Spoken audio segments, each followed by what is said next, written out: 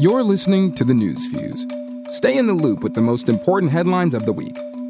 Brought to you by Freedomist.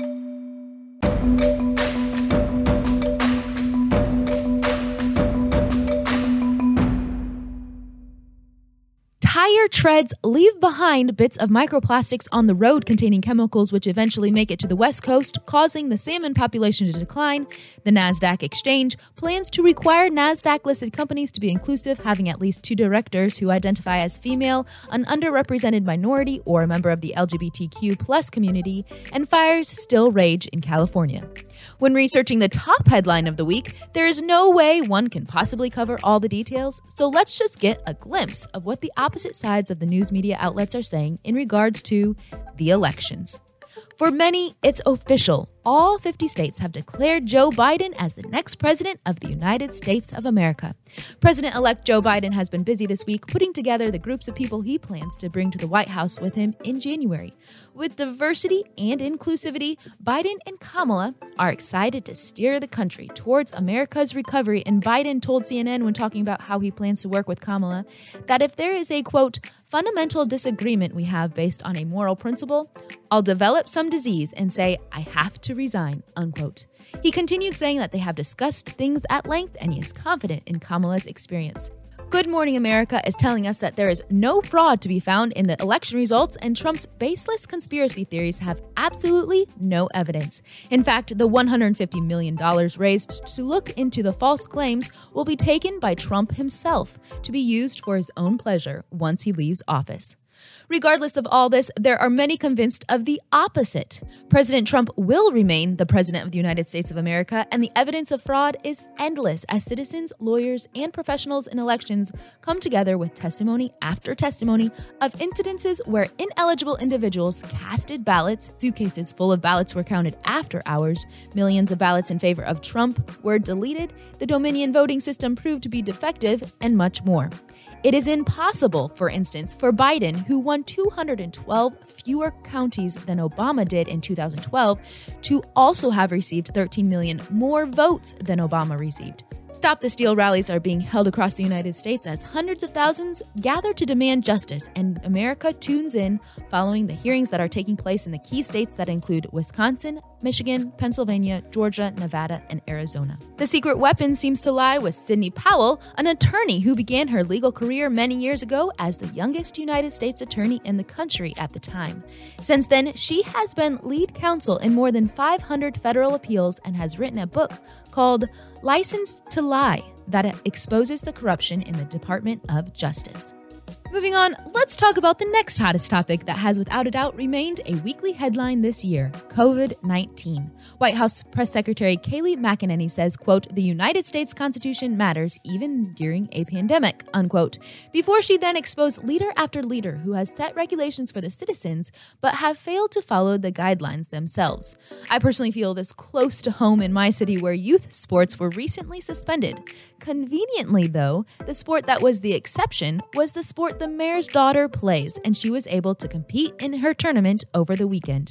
A few more examples are Philadelphia's Mayor Jim Kenney, who was spotted dining indoors in Maryland while he closed restaurants in Philadelphia. San Jose's Mayor Sam Liccardo, who apologized for having a Thanksgiving meal with his family of 5 different households, regardless of the state's 3-household limit. And then Denver's Mayor Michael Hancock, who urged people to stay at home at all cost, but then flew to Mississippi for Thanksgiving. His excuse, quote, I have made my decision as a husband and a father, unquote, going on to say that the decision was born of his heart and not his head.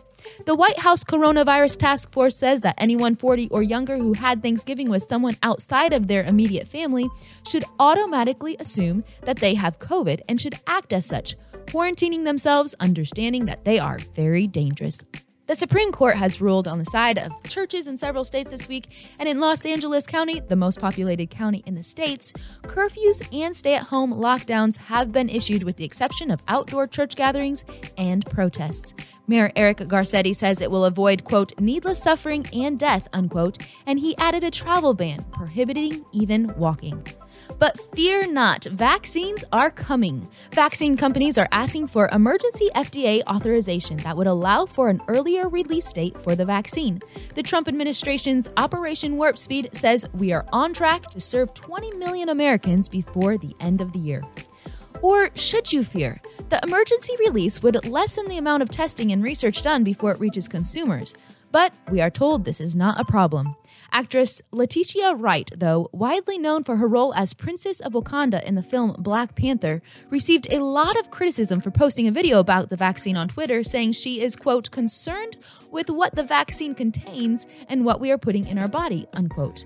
Others agree with her, and on the busiest travel day of the year, November 29th, demonstrations took place in all 50 states where large banners were placed along highway overpasses with the message, quote, COVID-19 vaccine manufacturers are exempt from liability, unquote. It is interesting that vaccines are the only medical procedure or medication on the market that have no liability and is protected by the National Childhood Vaccine Injury of 1986. If anything goes wrong with this rushed COVID-19 vaccine, manufacturers will be exempt under the Public Readiness and Emergency Preparedness Act, which became effective February 4th of this year, instilled by the Secretary of the United States Department of Health and Human Services.